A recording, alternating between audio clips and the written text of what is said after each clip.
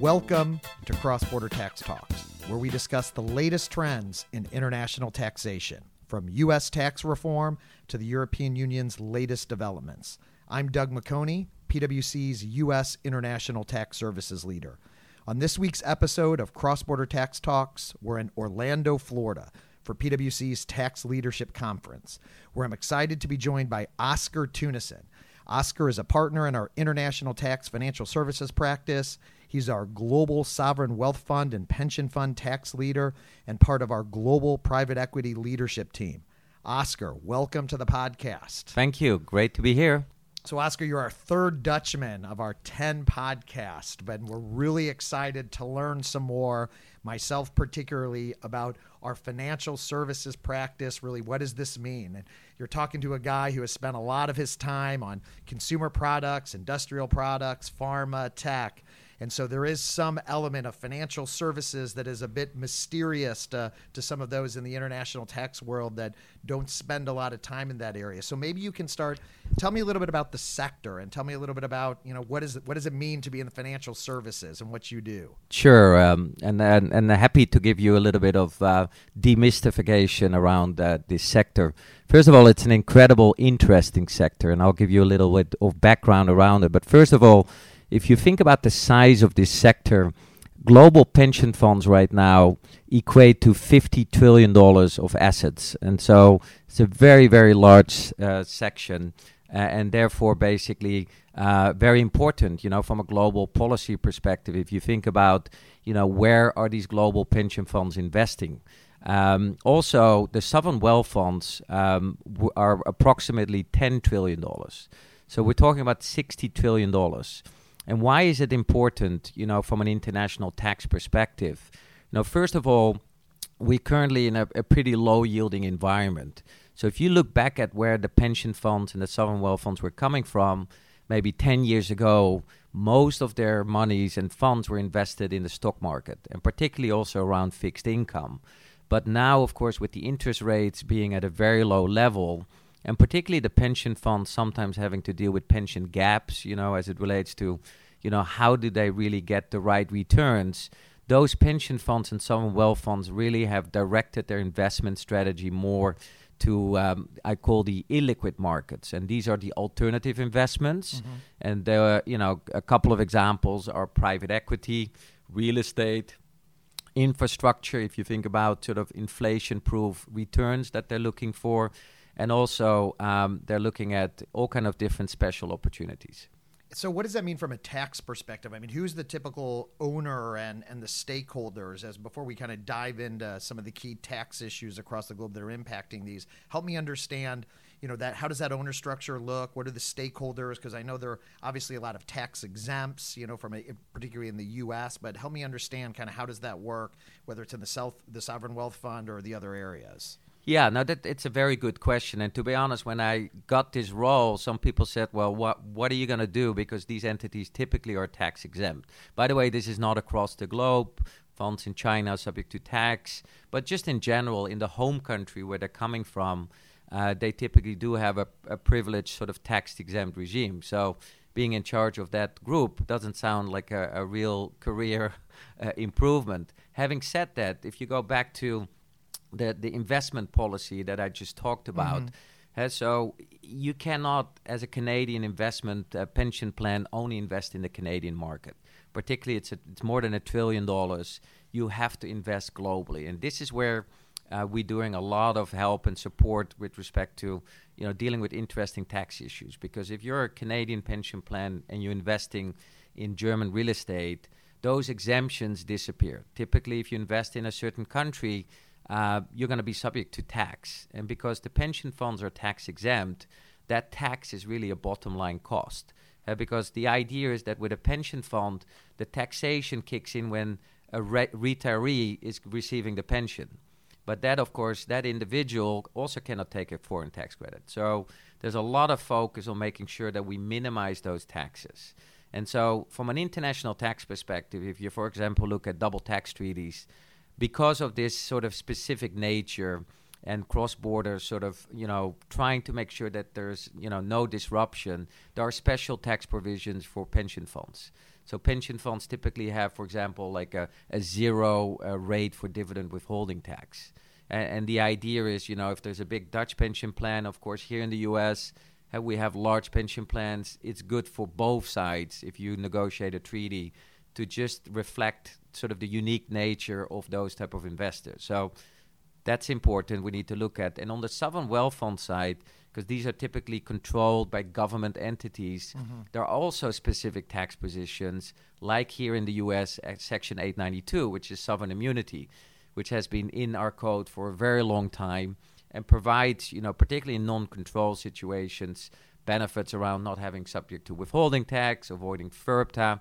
So again, those type of sovereign immunity rules are quite unique. Australia has different rules than maybe other countries, but just to give you an idea of why it is a pretty interesting area. Sure. I mean, doesn't sound too dissimilar from, frankly, some of the U.S. multinationals that I work with or the foreign-based multinationals.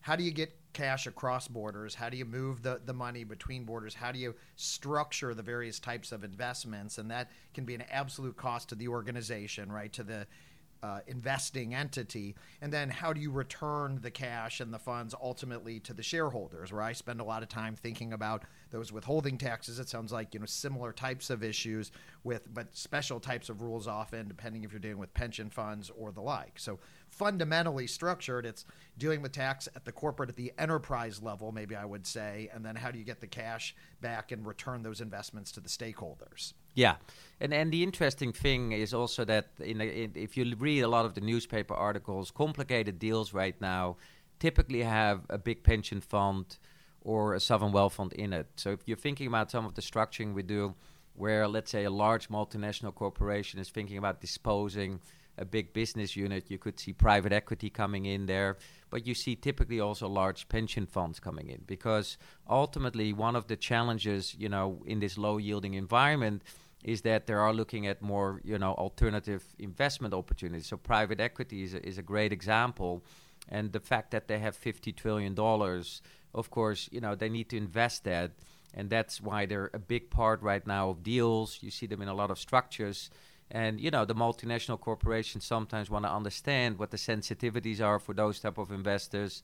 Because ultimately, when we put the structure together, we want to make sure it's aligned for all parties. And they, of course, have, some of these specific attributes. Absolutely. So let's unpack that a little bit, because I want to spend a little bit more time with deals. But maybe before we head there, let's maybe start with U.S. tax reform. We've talked a lot on the podcast about U.S. tax reform. We've had one of your fellow Dutchmen also talk about the anti-tax avoidance directive and what's taking place in Europe. But maybe we start with U.S. tax reform.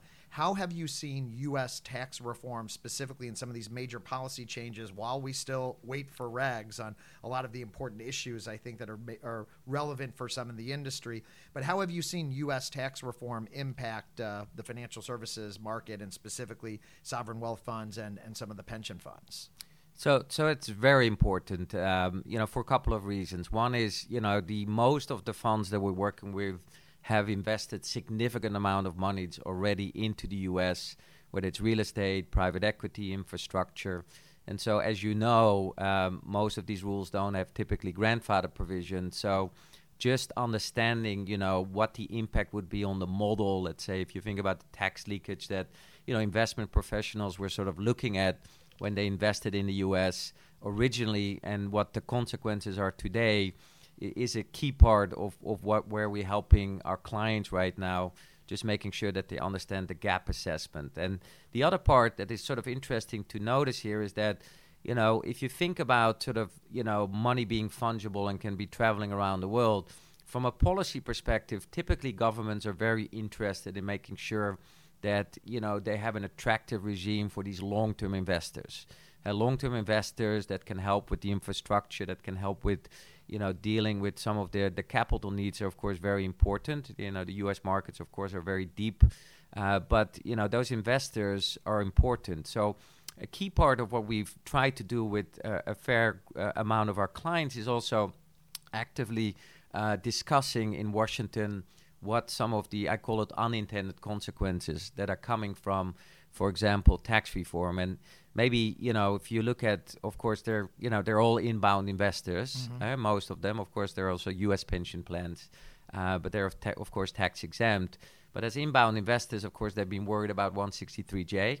And so we're looking forward to see the regs coming out. The rate drop, of course, was a benefit, to the extent they have, income from U.S. real estate or other, products, that's been beneficial. Most of the inbound rules around withholding tax have really not changed.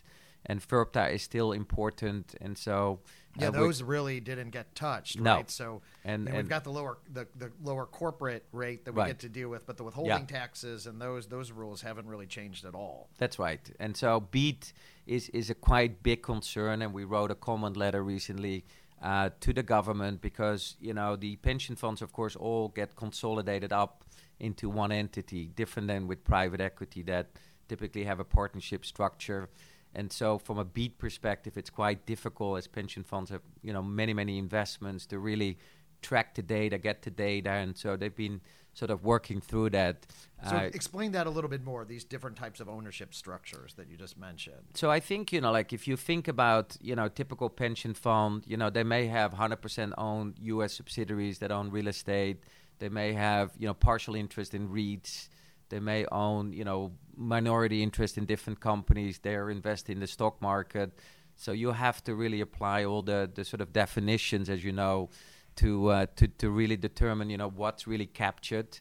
And one of the concerns for the pension funds is also like if they're doing a deal, if, let's say, a private equity fund would not be affected by BEAT, but they would be because they're sort of treated as a multinational corporation. But, from our perspective, they're really more like an investor. It's not like a multinational corporation where the policy part maybe of BEAT is a little clearer than it would be for a pension fund. So we've been trying to see if there are some opportunities there to get some further clarifications, which we think, again, because, the size of this group of investors is something that we want to have an active dialogue. And as you know, we have a great team in Washington with people like Mike DeFranzo and Pam Olson, and we're really trying to make sure that they're engaged with the tax directors in this community. Yeah, so I guess that you have to deal with, first of all, these foreign related parties. How do you define a related party? Obviously, some of that has changed with some of the changes to Section 958. So, how you deal with a related party, and then whether things could be characterized as, or certain entities could be characterized as U.S. shareholders, and then whether you have CFCs. Do you run into those rules as well?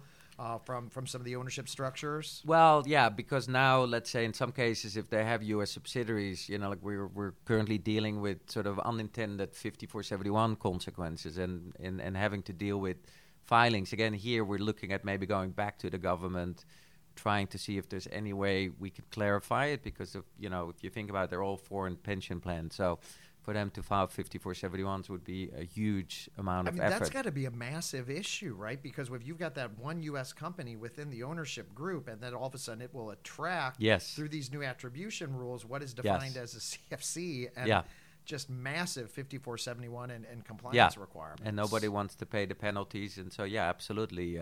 So we're actively discussing that right now.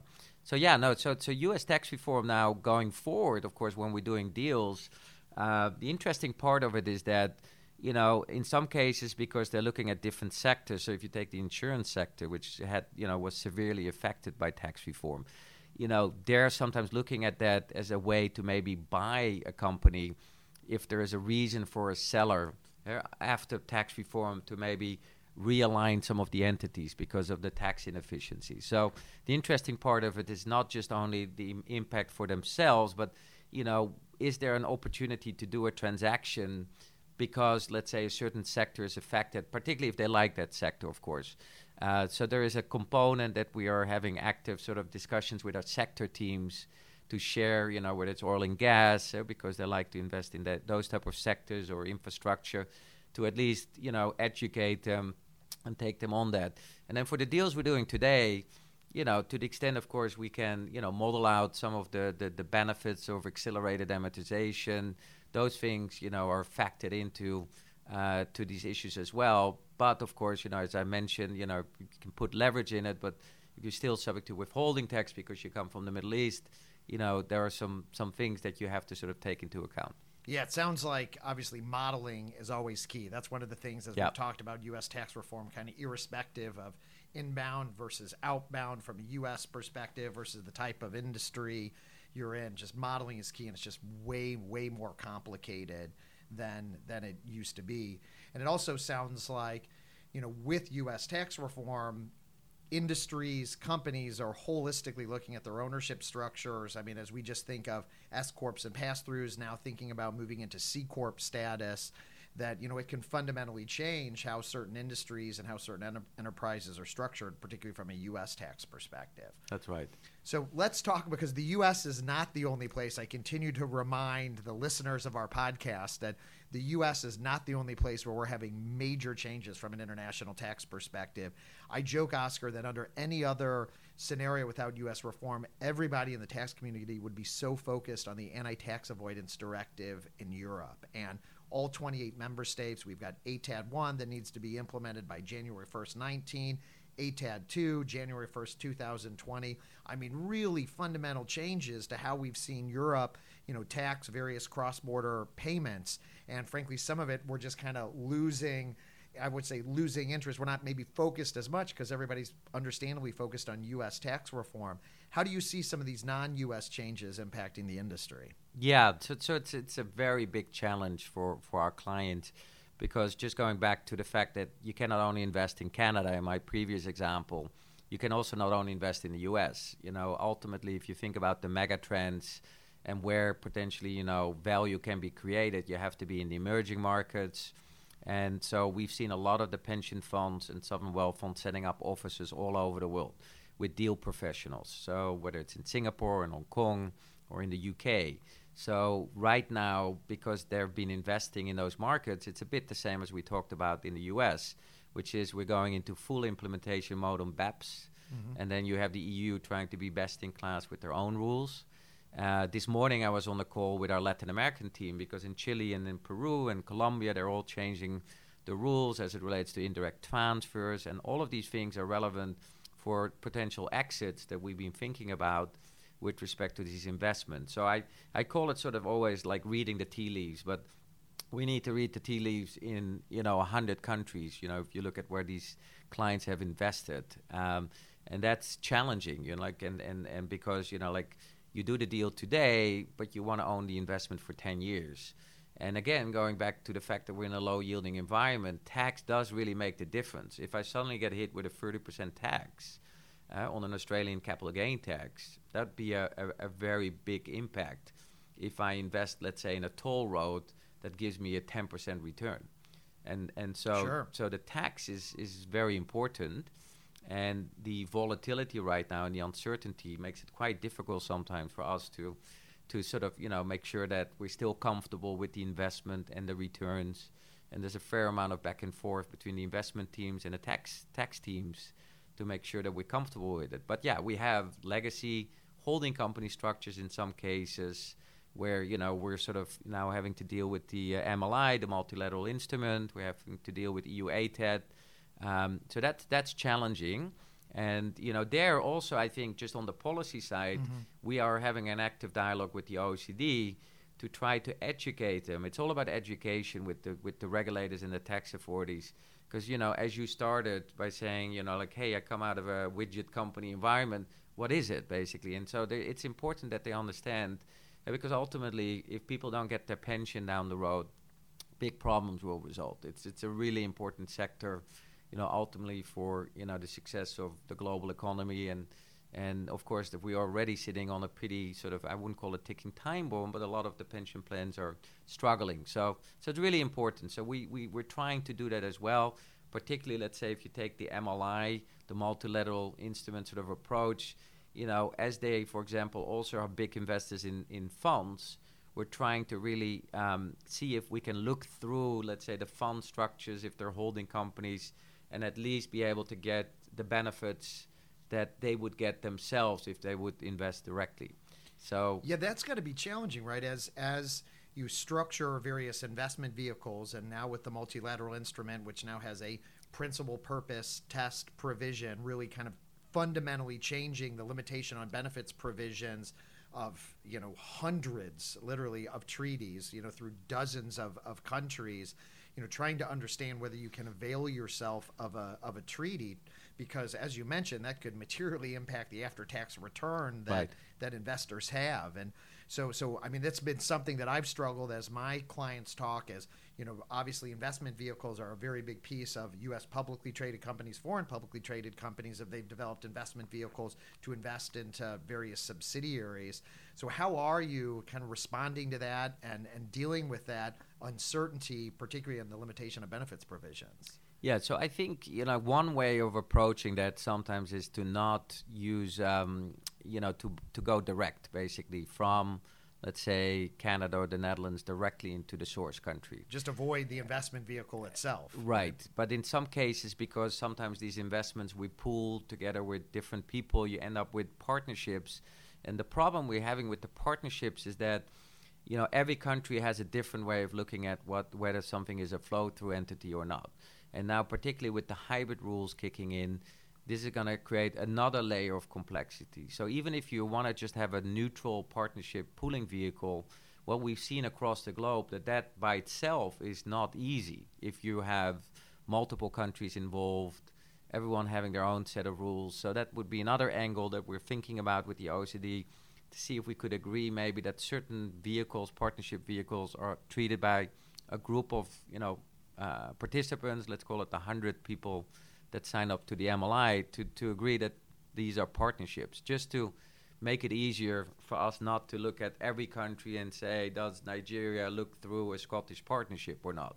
And those questions, of course, we're dealing with all the time as we're investing all over the world. Yeah, so just to make sure that I unpack that, because that's fascinating, because if you have all these multiple investors through one common legal entity that maybe most of us would say, well, that's a pass-through entity. Right. It's not subject to tax in the local jurisdiction. But if one of those particular investors' jurisdiction would say, well, no, we don't treat that as a pass-through, we're going to treat that as a body corporate, then by definition, at least most of the jurisdictions, including the U.S., for purpose of defining a hybrid entity, well, that becomes a hybrid entity. And then if you've got payments to or from, you potentially have issues from a BEPS perspective.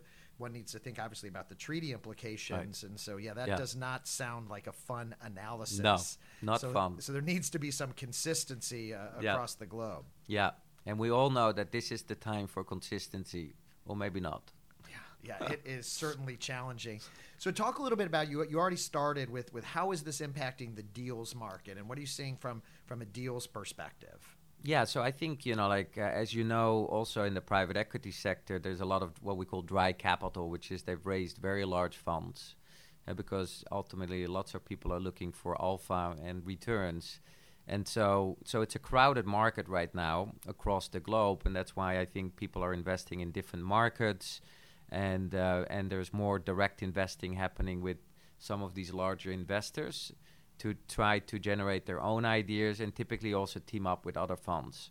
But the deal market is very, very strong, even though people are very concerned about the high prices right now. But the question, of course, is, if you're a pension fund, you need to keep investing the money that's coming in. And so people keep looking for different opportunities. Infrastructure is a very hot asset class. If you think about the U.S., of course, we're we have, $1 trillion of deferred sort of infrastructure spend that should happen. So if you think about the midterm elections, could we see an infrastructure bill come? What does that mean? Pension funds would be the obvious candidates to invest in infrastructure. You see that happening across the globe. And so there are definitely opportunities. Now, pension funds, because of their risk-adverse sort of nature, they prefer not to invest in greenfields where, you have the construction risk. They invest more in sort of brownfield, existing toll roads. But it's competitive. And so the other part where we see a lot of activity is real estate. And so that's an asset class that, they're comfortable with also from a risk perspective again, particularly the Middle Eastern funds, very active in the real estate space. So that's an asset class. And I would say we see that across the world, and so, whether it's in Latin America or in Europe or in Asia. And then the other part is credit. So, banks have retrenched a little bit out of the credit space because the regulatory issues, they're coming back, to be honest, a little bit. But ultimately, we've seen, some large deals where some of the pension plans also moved into sort of the financial services credit space. Okay, so instead of investing through equity, you're saying lending and helping fund some of these. And that's more non-traditional, it sounds like, or is that something that's been less common, but now enterprises are looking at that? Yes. And for example, in India right now, there's a lot of focus on non-performing loans, where the banks are selling non-performing loans, and we see people looking at that asset class, high returns. Of course, the question is, how do you operationalize some of these things? And I know we're gonna just catch up on that a little bit later. It's like, how do you really deal with all this complexity, just for managing it internally? But yeah, so it's quite interesting. So let's move to that, because that does beg that question: is how do these enterprises manage all this? What do the tax functions actually look like within some of these organizations, or do they exist at all?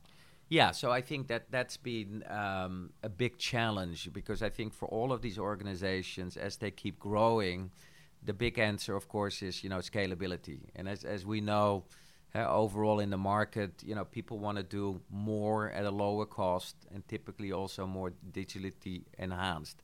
So what does that mean for the tax function of, let's say, the pension funds?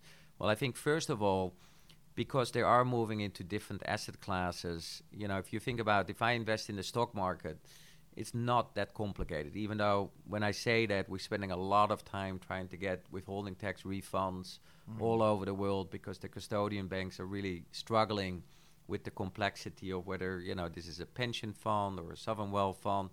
And so that in itself is complicated, but ultimately from a books and records perspective, it's sort of manageable.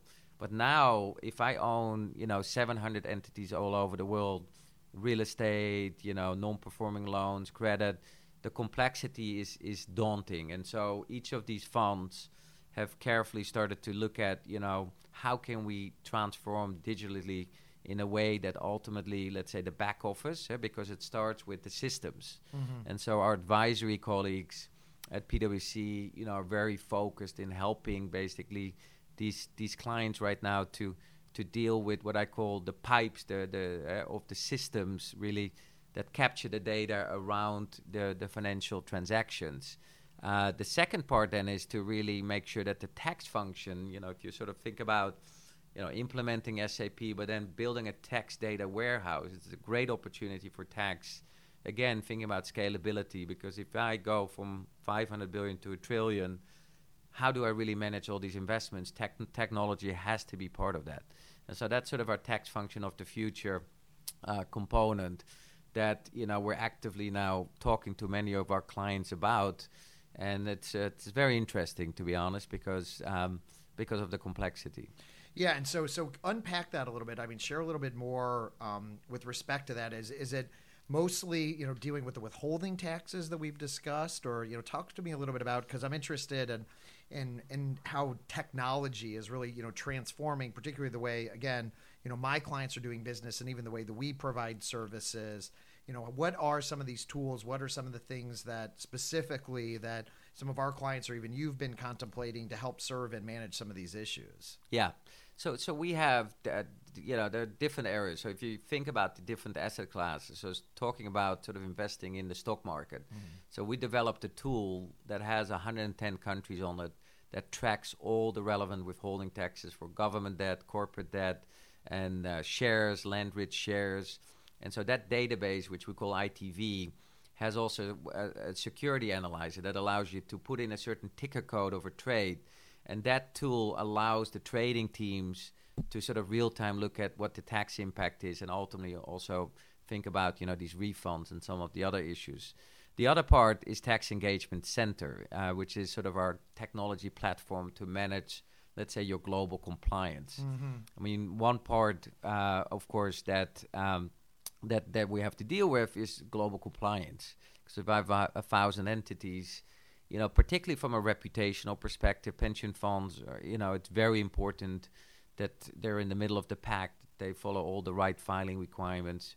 So having a good system around that is important. And that's not just only corporate tax, but could be VAT or anything else. And of course, the level of complexity goes up if I control entities where I invest in different asset classes. So if I own an insurance company, I need to think about what are my requirements from an insurance company perspective. So it can get quite complicated depending on what they've invested in, even though sometimes maybe the tax function sits at the portfolio company. And that, of course, is a bit part of the challenge. The other thing is, I think, what I call sort of the health check, but with all these BEPS changes and all these things, and how do you really track that? And so using technology really to provide that input and share sort of real-time updates and alerts that we see across the globe that could affect basically the investment fees or the investment returns is another key area that, we're working on. And then I think a third part is sort of, I call it pipes into the portfolio companies. But, how can you really track, let's say, the returns of the portfolio companies from a tax perspective? So if I can get that data as part of developing the systems and get that data back to the mothership so that we can then say, from a benchmarking perspective, this portfolio company has a very high effective tax rate. And do I, as the tax department, want to spend some more time maybe helping those teams add value? Like if you think about selling the company, of course, tax rate is important. And I would guess in your industry, the timing for some of these decisions and key investments decisions has to be even more compressed than what I'd see in the typical U.S. or foreign deals, right? Because some of these investment decisions need to be made very quickly, and then understanding the after-tax consequences, including withholding tax and BEPS. I mean, timing's got to be a real issue as far as being able to understand how does tax impact that after-tax return. Right. Timing, I think judgment, of course, is very important. And as I mentioned, making sure, that you have the right risk sort of approach to that, because ultimately the returns are a little lower. And so therefore it's important. And then, to be in the middle of the pack, to be honest, as it relates to, where you want to be from a risk perspective. But I think that's when the deal happens. But then, you're going to own the asset for 10 years. So during the life cycle of the investment, you have to start tracking some of these things that I just mentioned because, as the tax law changes are not every 4 years. They're every year. They're every 6 months sometimes. And so, tracking Brexit, it could have a major impact on our portfolio. Trade wars. If I invest in automotive companies, right, I need to understand what that means. So we, of course, are trying to be very proactive and share some of that perspective because they're investing in a lot of the multinational corporations as well. So absolutely, and I see that from the investor side, right, coming into a lot of the companies that I serve. Well, Oscar, this has been eye-opening, a fascinating discussion, a little glimpse into the pension fund, sovereign wealth fund, really, really interesting issues to think about. So thanks for tuning in to this week's episode of Cross-Border Tax Talks. Thanks again to our international tax partner and financial services partner, Oscar Teunissen. I'm Doug McConey, PwC's International Tax Services Leader in the U.S. Stay tuned in 2 weeks for another exciting edition of the Cross-Border Tax Talks podcast.